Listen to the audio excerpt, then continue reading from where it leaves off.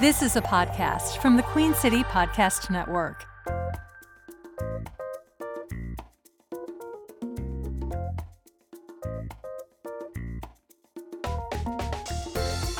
How many times have you thought to yourself, I wish I could know more about, well, you fill in the blank.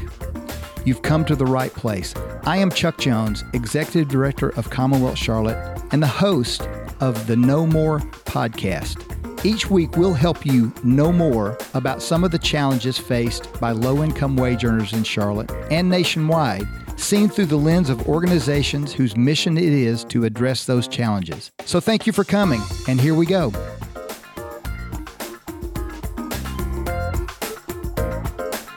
Hello, friends. Welcome or welcome back. I don't know if you're listening to the Know More podcast for the first time or have come back to hear our latest episode, but either way, I'm really glad you're here. And today I have a guest who is going to both engage and inspire you, I promise. Before I introduce her, I want to share with you something I have written in a small notebook I keep containing short nuggets of wisdom.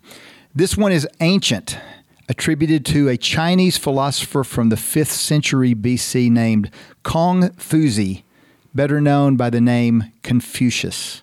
It goes something like this. Each of us has two lives, and the second begins the moment you realize you have only one.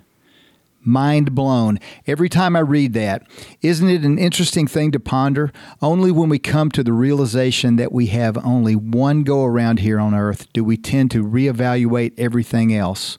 All that we think, all that we say, all that we do.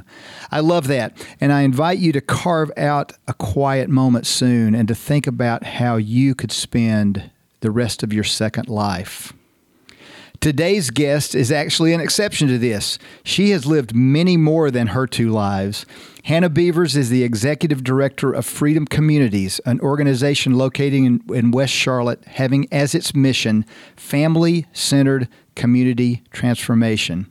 That is the shortest, most concise mission statement I have ever seen. Freedom Communities focuses its efforts with the goal to help whole families build the skills, mindset, and support network to support their upward mobility and sustained economic stability. Amen to all of that. Hannah has spent over a decade working in the social impact and holistic community development space as a nonprofit founder, board member, and consultant. She has lived in 6 different countries as a child and speaks 4 languages. This multicultural background ingrained her fierce advocacy for social justice and gave her the ability to understand and solve problems holistically. She started her career with General Electric's energy business in various finance roles and leading to multi-billion-dollar business integrations. Most recently, she led the international nonprofit Mama Hope as Chief Operations Officer, supporting 22 communities worldwide to build sustainable social businesses and communities. I've gotten to know Hannah over the last few years, and she is one of a small number of executive directors I turn to for counsel, advice, and a sounding board when I hit a wall, which is often. So, Hannah, it is indeed my pleasure to welcome you to the Know More podcast.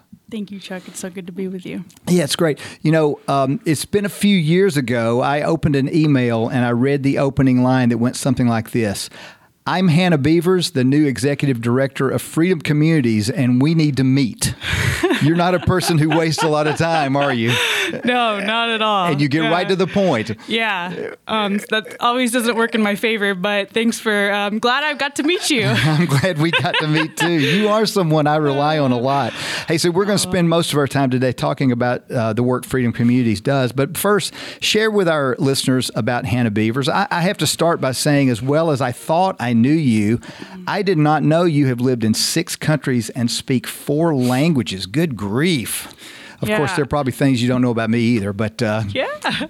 Well, some of those are a lot rustier than others, if I'm being completely honest. But most of the places I lived was not by choice. My dad worked for an oil company, and he moved us every 1, 2, or 3 years throughout my entire upbringing. Wow. And so I was born in Houston, but spent a lot of time overseas in Russia, actually. We lived in Russia twice.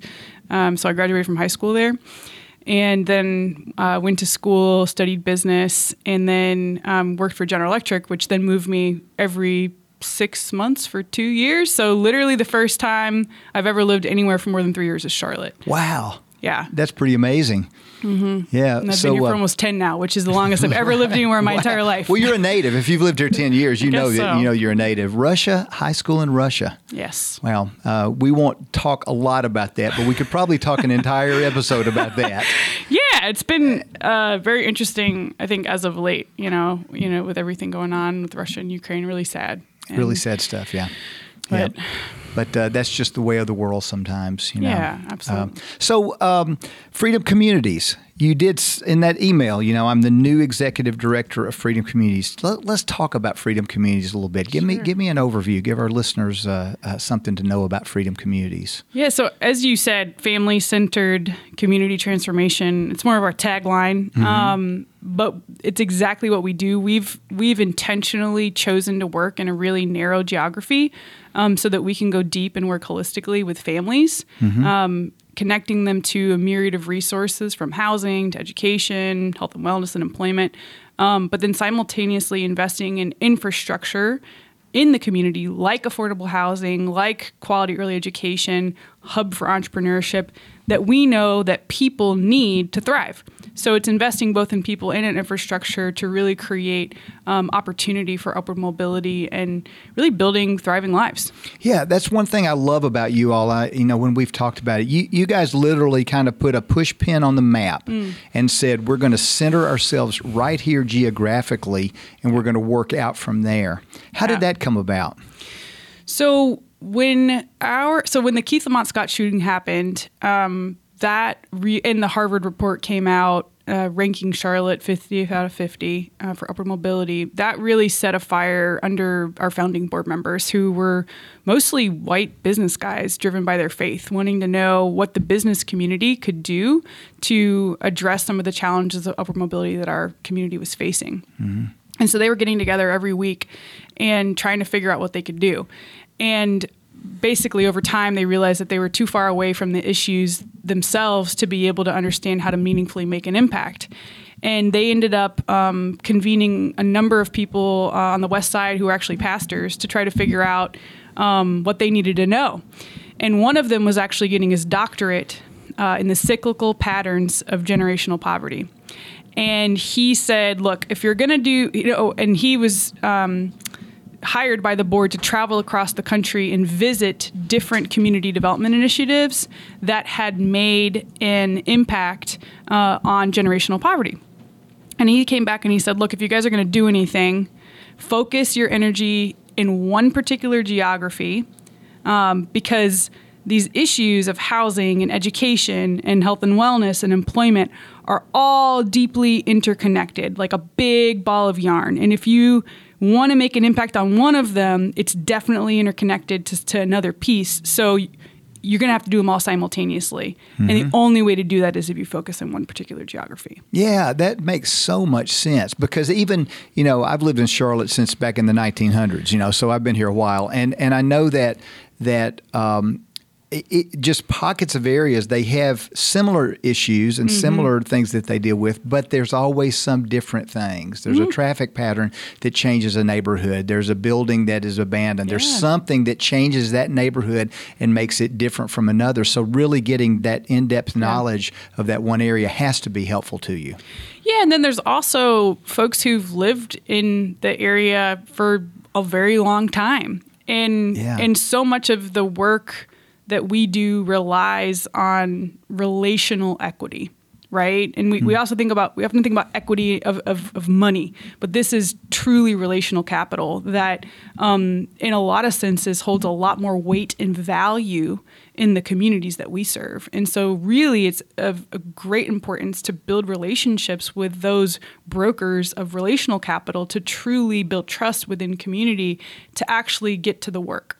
It does. Let's park there for just a minute. Let's talk about relational equity. We've had a lot of these episodes, and we've talked all around that, but no one has termed it exactly like that. What does it mean to build those relationships and to learn from the people who you are serving to be part of your whole? So talk about that for just a minute. I mean, when I think about relational equity, I think of a couple of leaders in our community in particular. One started a child care center 30 years ago, and she, it's like her life, right? She diligently shows up every single day and is there for any need that the community has, whether it's food, whether it's transportation, whether it's needing to literally foster a child for a couple of weeks. She has done all of that for 30 straight years. And so when anything goes sour, people know that she's going to show up and she's going to be there. And during the pandemic in particular, these are the trust brokers who really were able to make an impact and reach those most vulnerable because they had relationships with people. Yeah. And when you've done something 30 years, when you've done childcare for 30 years, you know 5 generations of people. Absolutely. Absolutely. I mean, there's literally, I've got 2 kids in childcare, or one just out, and the teachers at my childcare center know Miss Gloria Dukes. Right. They know her. Mm-hmm. Right. So you touched tons of generations there. Yeah. And so, like you said, in the pandemic, that's the person that you go to. That's the person that knows the needs. Who else? You said there was another person.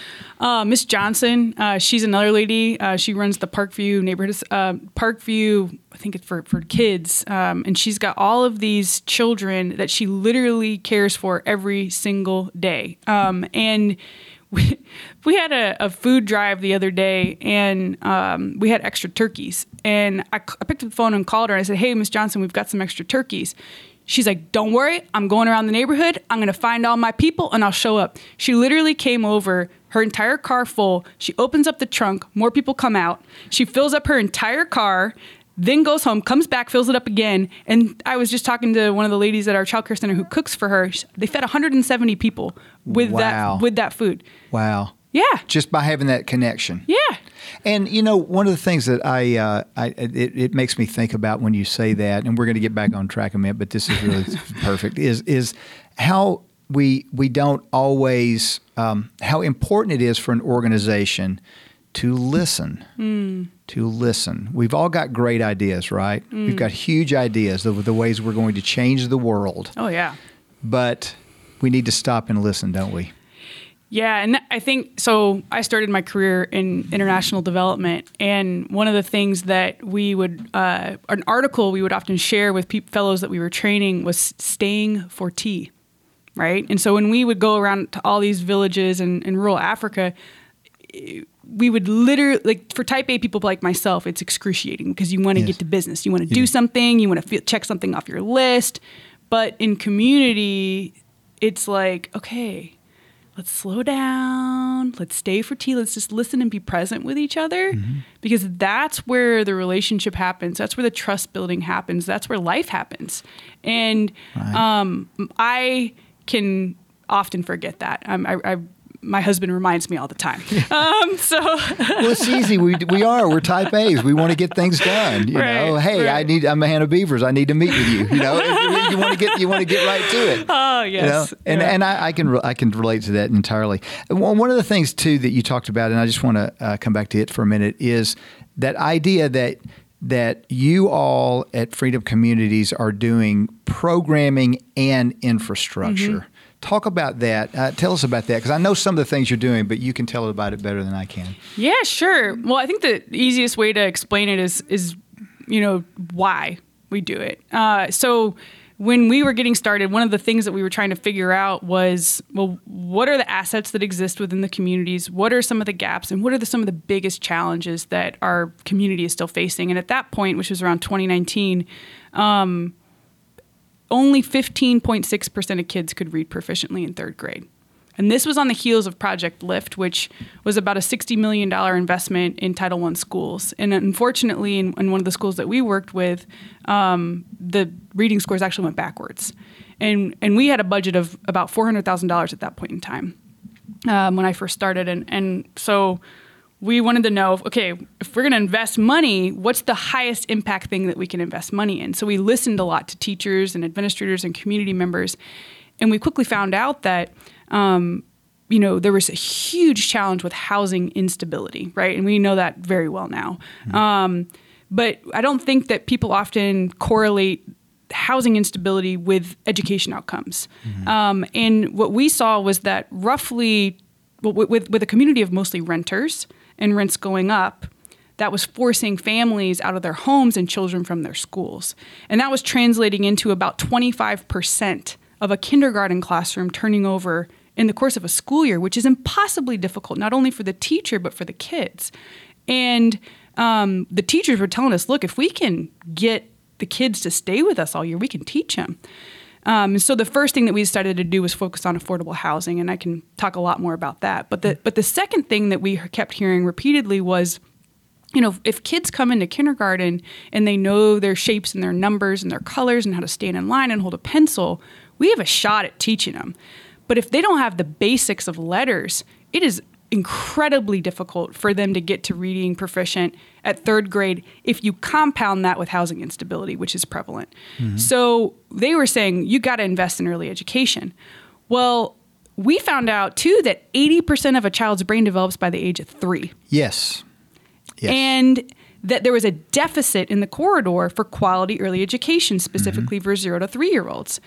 And the reason why we met Miss Gloria Dukes, who I mentioned earlier, is because her child care center was generating some of the very best readers in one of our charter schools that we work with. And we expanded her capacity by buying a building and allowing her to take over a big chunk of that building to address the deficit of 0 to 3-year-old preschool. So we've got about 70 slots on site for her expanded center. So we invested both in childcare, affordable housing, but then when you look at the demographics of who lives in the area in which we've pinpointed, as you alluded to earlier, the primary demographic are single mothers. Yes. So these are the individuals who need that infrastructure. And so we said, okay, well, we're going to build the infrastructure, but then at the same time, we also want to make sure that the very people who live here, who have the most potential to impact that next generation, that they have the tools and the resources and the support network that they need to move forward. And so that's why we work with both people and then also invest in infrastructure. That's so important, so important. We're going to come back to those mothers. I want to definitely come back to that. But one of the things that you said that's really interesting is that idea that reading at grade level is 15.6%.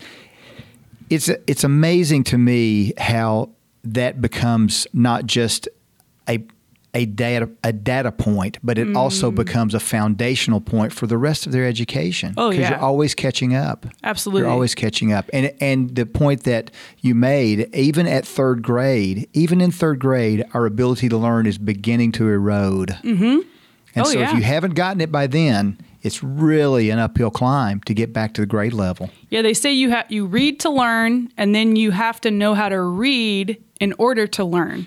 Or learn to read and then read to learn. Excuse me, I screwed it up. But in word problems, right? I mean, that's why a lot of kids can't make it past. And so we, what I heard from so many people in our community and neighborhood is that a lot of these kids, when they get to middle school and high school, they're just showing up because they don't understand the content.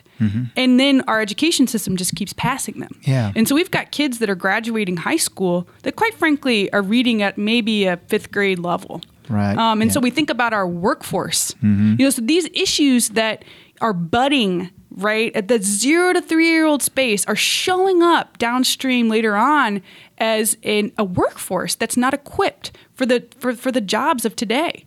And so I think we're trying to, my philosophy is if we go upstream and really start to go deep and work holistically with people and invest in what they need, then we actually have a shot at making a difference later on. Yeah, I think you're right. And, we had Manchaya Sari from Communities and Schools on a previous episode, and he was talking about that idea of teaching, and he and I were talking about the the difficulty of being a teacher. And you do, when you think about it back from this perspective, that idea that a teacher has a plan for a student, but if that student moves 2 or 3 or 4 times in a school year, and that transient nature of their housing impacting the plan that the teacher has to teach them, and then they have to start over again. It's almost like starting over, not just at grade level, but the trauma that happens to those children. I mean, it's incredibly traumatic to move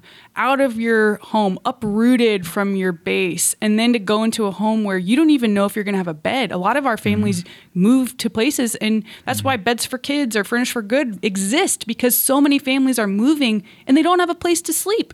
Right. It's tragic. And then kids are showing up and they're tired at school, and we're expecting our teachers to fill a role that quite honestly is impossible. Yeah. And that's really sad for the next generation. And COVID, I think, made it a lot worse. Yeah. How did you guys do during COVID? What was that? I mean, we've all had our challenges, you know. Well, I started the job in 2019. I know. So I had a lot of plans, Chuck. And I probably sent you that email. You knew exactly what my plans were. But, we kind of came up from under the ground. I mean, we weren't even operating really. Right. So we bought our building at the end of 2019. Yep. We got it rezoned, and that was by end of May, which our goal was to open a preschool, and every preschool in the country was shut down.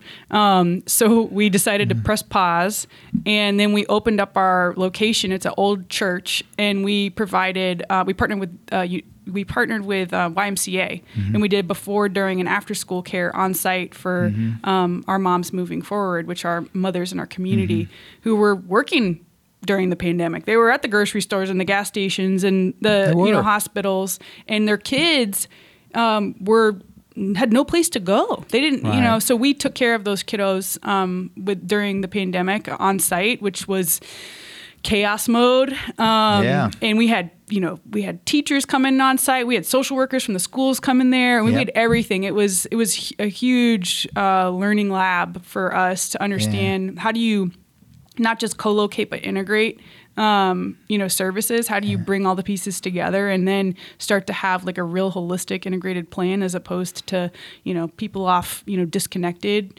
Right. Yeah. There's no chapter in the nonprofit book about pandemics, is there? If there was, I couldn't find that chapter. I remember thinking like, this can't go on for much longer. Yeah. Right. But we launched Moms Moving Forward during the pandemic. We opened one of our affordable housing complexes during COVID. We really did a lot. You did a lot. We kind of came out. We had really never shut down either, so it was right. Wild. No, I know. We didn't either. It was we were making it up as we go, but we somehow survived it, and I think served a lot of people. Yeah. Moms Moving Forward. That that's a program that we're involved in with you, and love that program. Tell our listeners what that program is about. Yeah, so as I mentioned earlier, the majority of the families that are in our corridor are single mothers, and so we think about these kids in our schools, and a lot of them have just one parent in the household. And I'm a mom. I've got 2 little ones. I've got a 5-year-old and a almost 3-year-old. And raising kids is not for the faint of heart. I mean, it is a rodeo every single day. You never know what you're going to get, and it is hard. And to do that by yourself with limited resources and, potentially, hours that may not work for you is incredibly difficult, right? Because kids get sick all the time. Right. And so we thought, gosh, these moms have the most potential to make an impact on that next generation. They got the least amount of time, the least amount of resources and connection to resources to do that. So how do we change the narrative? How do we equip mothers who have that potential with everything they need to really change the trajectory of their own lives and that next generation? And that's what Moms Moving Forward is about. It's really a 2-generation program that seeks to uplift the entire family. What are some of those resources? What are some of the, obviously education? I'm looking at one of them. So we've got 6 core outcomes for our program: housing stability, employment stability, financial capability. We call it healthy mind, body, and soul. For us, after launching however many cohorts we have now, the thing that we realize is if we don't really build a strong internal core and foundation, whether that be emotional, spiritual, mental, then it's really tough to build those external factors on top of. That job's not going to stick because I'm going to maybe have a bad day and whatever. So really that's been a huge one for us. The other one, network of support, really making sure that I've got a network of people in my corner who I can rely on. And then lastly, youth development, making sure that my children have what they need, that I'm educated as a parent to know where I can go if my child needs something and or where to go for childcare. So the education system is incredibly complex to navigate. So having someone train you how to advocate is really invaluable. And so those are the 6 things that we look for our parents. How does digital literacy play into that? Yeah. So in one of our workshops, we do a digital. We have computers out, so we do a digital literacy assessment. And so if they pass the digital literacy assessment, they get the computer. And if they don't, then we work with the Center for Digital Equity, and they're able to access digital literacy. Yeah, because that's really important these days as well. Oh, absolutely. I mean, that's we use it all the time, and we think about it all the time. I mean, there's a lot of our families, or a lot of the moms that we serve, know how to use a computer, which is great. I think the last cohort, maybe 2 failed the assessment. So luckily it's not a large population, but you need a computer to do everything these days, right? Apply for a job. So we have partnered with them in the past, and actually we hosted digital literacy classes at one of our affordable housing projects, as well as our office, and had people helping people to get online. I mean, it's a lot. It is a lot. I recall one particular client that we worked with, and he said, now that I have my finances in order, I just sleep better. And without using any names, or use names if you like, or first names, however you want to do it, what are some of the things that your clients, your moms moving forward members, what are some of the things that they've just told you that would resonate with our listeners? Good things or bad things? Both. Hey, this is about situations and solutions. So, yeah, I think the most pervasive struggle that I encounter with our families, which frustrates me to no end, is the fact that, I don't know if you've talked about the benefits cliff on your podcast yet, but everyone's like, you gotta just make a little bit more money, make just a little bit more money. And we've got folks that are, they start making $16.75 an hour. Now they start making $16.76, and they all of a sudden lose childcare, so they can't work. But they've got to be making $22.15 an hour to afford a 2-bedroom apartment in Charlotte-Mecklenburg. Right. But they can't afford to take the raise because they'll lose their childcare. Yes. So what do we do? And that is a pervasive issue that so many of our families, I've heard so many families. There was one mom who was offered a job to make $22 an hour, took the job, and then all of a sudden she heard back from Child Care Resources that she was no longer eligible for a voucher. So then she cut back her work hours so that she could afford the voucher. And those are frustrating conversations and heartbreaking at the same time, because that's a policy issue. It is. But then, we just did a retreat for one of our cohorts, and I think when people say that this program has literally transformed their lives, I mean that means something to me, because we're not in the business of very transactional widget solutions. That's never going to make a deep impact. But really seeing that, actually the change in look of somebody, they don't even look like the same human being that they were. I mean, that isn't, I think that says more than words, is actually seeing the physical embodiment of a transformed life and what that looks like for their children, that they're more present and able to listen. And, we house a lot of moms, and to have moms who've never had a place that's stable before, now having a place to call their own is is pretty remarkable. But what you're doing in your work is you are eliminating stress points. You're eliminating the stress of, I'm not eliminating, but you're reducing stress points because you're reducing the stress of a mother who thinks I've got to know all of this stuff in schoolwork. I've got to know all this so that I can help my child. I do just need to know some of it, but now that I've got some more resources to help me know more, I'm stressed at not having housing. But now then all of a sudden that stress is reduced some because I've been given. And when you reduce stress, you physically, you've read, I'm sure, the body keeps score. Yeah. I mean, you know that it's when you reduce those stress points, you do physically get more well. Absolutely. So you can see it. Yeah, and I think we measure a lot of things in our program, and we have an evidence-based kind of score for anxiety and depression. And so when folks come into the program, anxiety and depression, mostly anxiety is through the charts, and we've got a population who have depression. But throughout the program, seeing how that turns to be much, much, much, much less is pretty remarkable. And how that's not just like a job, but it's the combination of lots of things. Hey, my child's now stably housed, so now he or she is actually listening in the classroom, and he or she's got the support that they need. So now they're not disrupting the class, and I'm not getting called. So now I can actually go to my job. So now I'm not missing work. So now I'm making more money. So it's like these accretive factors that they go. It's an upward spiral or a downward spiral. Yes. And so what we're trying to do is get you back on the upward spiral so that you can gain that momentum that you need for yourself and your family to continue moving forward, because so many of our families have been pummeled down on a downward spiral, and it is so easy to give up. It is. And we've got one of our, I mean, tell you too many stories that you don't have time for. No, we've got all the time you want. No, just one of our tenants of one of our apartments that we, or not apartments, it's a home that we own that we're moving folks from affordable rentals to home ownership. She was a vet, and she had a stroke. And luckily, one of the ladies on our team, was not, she wasn't trying to get her out. She went over there and she was like, I haven't heard from her for a long time. What's going on? Knocked on the door, figured that this lady had a stroke. That's why she hadn't paid her rent.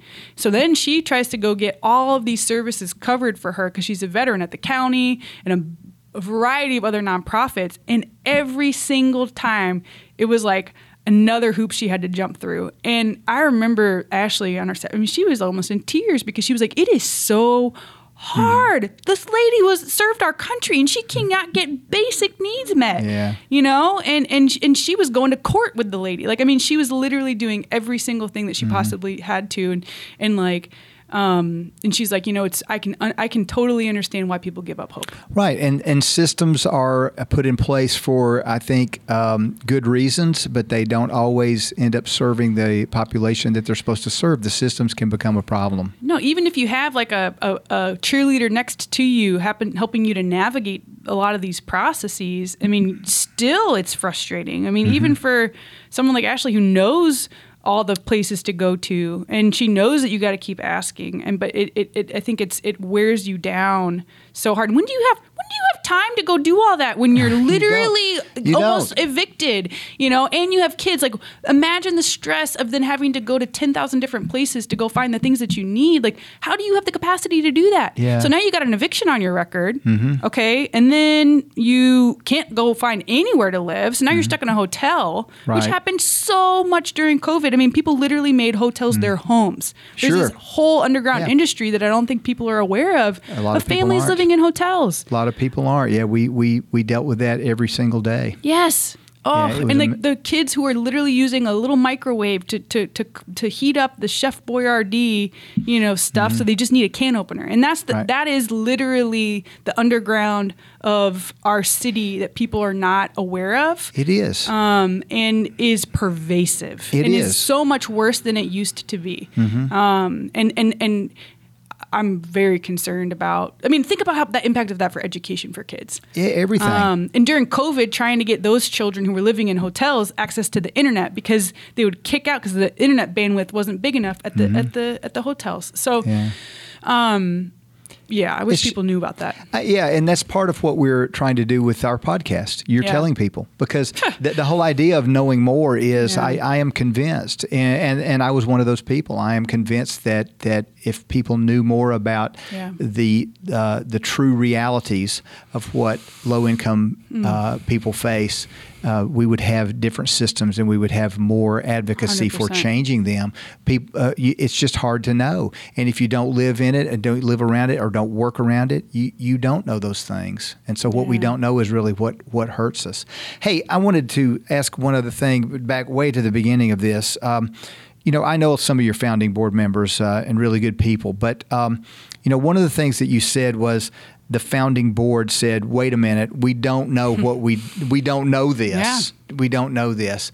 What is the is there a secret sauce that we can work with people who want to do things, but really don't understand? I'm that's a horrible way to couch this question, but I remember hearing one time about a guy who wanted to save the elephants. Mm-hmm. That was his passion, save the elephants. So he was going to quit his job, move to Africa, and save the elephants. Yeah. And he went and visited an organization there, and the organization said, "You know what? Raise money and let us save the elephants here, because you don't know anything about Africa or elephants." Yeah. And again, I don't always want to make it about raising money, but what is a nuggets of wisdom that you have about how to communicate with people to say, "Hey, you can have a heart for this, but you might not know how to do it." How do you let someone have a heart for it and still make an impact? Yeah, I think that there's this great myth that if you want to make an impact or do something good, you have to pick up your life and go move somewhere and totally be someone that you're not. Right. And yet, I think that we've all been uniquely created with a set of gifts that we can use for good, and that we're asked to be used for good, right? Mm-hmm. I mean, that's what I believe all of our call is. Mm-hmm. And so how can we not, try to go out and figure out some random thing that or make ourselves feel bad that we don't know enough about something versus identify what our assets and gifts are and think about how we can leverage those for good. Mm-hmm. And I think that's exactly what the founding board members said. They were like, shoot, well, we know nothing about this, but we do know a heck of a lot about business and real estate. Mm-hmm. And so that's why I think Freedom is so innovative, is because we have the mindset of businesses and real estate developers tackling poverty, which usually don't play well together. Mm-hmm. And so a lot of times people can go, oh, well, they're just making bukus of money over there and da-da-da-da-da-da. Well, no, we've just applied business principles and real estate principles to doing good. Yes. And that's ultimately what I think we're all kind of called to do. And once we have people who are experts in their own arenas contributing. Sure, and do it where you are. Yes. I mean, we are sitting in uptown Charlotte right now, but we're only, 3 miles from where you 100%. But that's so much harder for us to do, Chuck, because it's literally in our backyard. And we have to confront the fact that we've allowed this to persist in our own country, in our own backyards. And that is really a wake-up call that a lot of people don't want to have. Mm-hmm. And that was the Chetty study. Yeah. No one saw that coming. Yeah. But we should have. We should have seen it coming. Well, yeah, it's just too segregated as a community. Right. And trust me, I spent 10 years going abroad, and I grew up most of my life internationally. So I'd been exposed to the type of poverty that we had here. And then I was actually challenged by Jay Everett at Wells Fargo. And he was like, hey, can you figure out how to do what you're doing over there here? And that's when I started to be exposed to the inequities and complexities and red tape of doing community development work here in America. And especially in Charlotte, and I was overwhelmed with how much harder it was, and people, I think that another thing is you can go abroad, you can, give your money, it's going to go way further. You can do something and you can feel really good about it, and you can come home to the safety of your own home and have it be a good experience. And that's great. Trust me, I did it myself. I'm not going to knock on anybody who does international ministry work, because I did it for a very long time and I learned a lot. And the funny thing is I applied so much of what I learned abroad to here. We can learn from each other as a global network, right? We absolutely can. I mean, I had much of the same experience. I used to go to other countries and do all this work, and you know how my attitude on it changed when I started going to New Orleans. Because I went to New Orleans, and then I realized in New Orleans, wait a minute, New Orleans is not that different from Charlotte. There are places here that we could be plugged in and doing these things and not have to incur all of that. So I think you're exactly right on that. I'm not going to knock anybody either for any good that they do, but I do believe that there's so many things in our backyard that we can be involved in. Yeah, but it really causes us, and even personally, to just be super uncomfortable. And I think like what you said about knowing is one thing, but being proximate is a whole nother thing. And once we know and are proximate, then it gets really under our skin. And then that drives us to action. And I think that that's a 2-punch combo that, I mean, I'd love to see. So if there's anything I can do to help that, let me know. Oh, you're doing a lot. You're doing a lot to help it. Hey, so the podcast is called No More, but if you look at the logo, embedded in the no is N-O, No More. So that's a second level of the podcast. What are some things that we as a community could do so that the problems that you face are no more? Oh, it's a big question. It is a big question because I don't want to say the wrong thing. I think we have to challenge our notion of scale. I think unpack that for a minute. I think we're drunk with scale in this country when we apply it to impact, that is dilutive, right? I think when so often, and I used to work at GE, so we produce a lot of widgets, right? We want to produce as many possible widgets as we can of transformation, right? But when we apply that to human beings, then it becomes a whole nother set of complexities. You can't mass produce human beings. Human beings, there's a 9-month gestation period for human beings. Right. Okay? And then after they come out, I mean, they don't walk for at least a year. They don't read for at least a whole nother 5, right? So we're talking about years of nurturing and investment that is imperative for the transformation of the lives of human beings. But what I think that we do is we tend to, and this is not just in Charlotte, but in the industry as a whole, we tend to prioritize widget producing, scalable, surface level solutions and celebrate the wins because we've impacted so many people. And we claim victory and we invest a bunch of money in these very surface level situations. And we wonder and lament why we haven't transformed lives. And the thing about it is we haven't transformed lives because we haven't put in the time. We haven't put in that patient capital that is required to transform the lives of human beings. And so no more surface level solutions. Right. And no more. And no more. I love that because and no more thinking that these are monolithic solutions, that there's one solution that's going to fit everything. We say at Commonwealth, Charlotte, we say every one of our clients is exactly the same except for the fact that they're completely different. 100%. Okay? There's a lot of similarities. There's a lot of things that someone in lower income and lower wage earner status face that are similar, but there's always a twist. There's always someone. It's all income. It's all income, but there's something about it that changes this situation versus that situation. Yeah. And so you have to change it one at a time. Yeah. It's I really like that, and I'm going to use that because it's extremely hard for us to think about scale. There's scale is possible in some things that we do, but it's not possible in other things that we do because we're really working with people one person at a time. Yeah. I mean, if you're producing vaccines, you can do it. You know, if you're doing books or food or something like that, that's great. But and those will be important for people. It's not to negate the fact that these aren't really important things. Everybody needs food. Everybody needs books. And we need vaccines. Yes. All incredibly important things. But are those things in and of themselves going to transform the lives of a human being? Right. I mean, not necessarily. Yeah. There's a lot more involved in my life than what I ate for lunch, and the fact that I got my shots and whatnot. You know, and read a book to my kids. I mean, I'm a whole human And I think what we Yeah. tend to do is we want to be able to simplify us down to measurable components so that we can claim our victory of impact and justify the return of investment that we've made.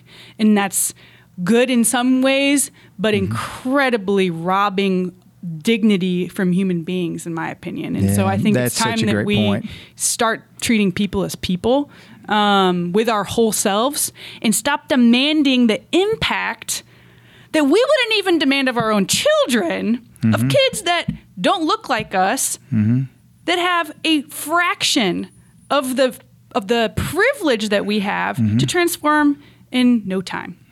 You know, wow. I mean, this should be your podcast. I should turn this over to you. You know, this is you've got you hit all the buttons, all the points. Well, I had a great host. Oh no, I don't think so. I'm glad I returned that email though. That was me too. Good. Yeah, me too. Good. I'm glad we're friends now. So hey, we're about out of time. Tell me a little bit. How can we get involved with you? How can someone who's listening? Obviously, I always say this to everyone. We wouldn't be executive directors if we didn't say, of course, we're always looking for funding. Always looking for funding. Now, after that, are there ways that people can get involved with you? Yeah, I mean, we have weekly volunteer opportunities, whether it be serving food, or we have a support closet. We also have a huge campus where we always need folks to come out and do beautification efforts. We had loaves and fishes out today serving food. So we had about 6 volunteers out. And so there's literally something to do almost every day. And they can connect those volunteers at your website, or do they? Yeah. Eugenia Washington is our events and hospitality coordinator. Okay. Her email is eugenia@freedomcommunities.com. We'll put that in the show notes so people can do that. She'll look at that. She's the most wonderful human being in the world. She's so sweet. So she'd be happy to help. Well, that would be great. Well, I would say the same about you. You're doing great work. Well, likewise. Thank you so much. Yeah, doing great work. Anything else you want to say? No, thank you for inviting me. I really Well, thank you. appreciate It's been just as much fun as I thought it would be, and so we'll connect. And I know I'll see you a little bit later. So have a great day, and thanks so much for listening. Yeah, thank you. Okay, thanks for listening. If you want to know more about Commonwealth Charlotte and the services we provide, see our website at commonwealthcharlotte.org or email info@commonwealthcharlotte.org, and someone will be in touch with you. Thanks for listening, and we'll see you next time.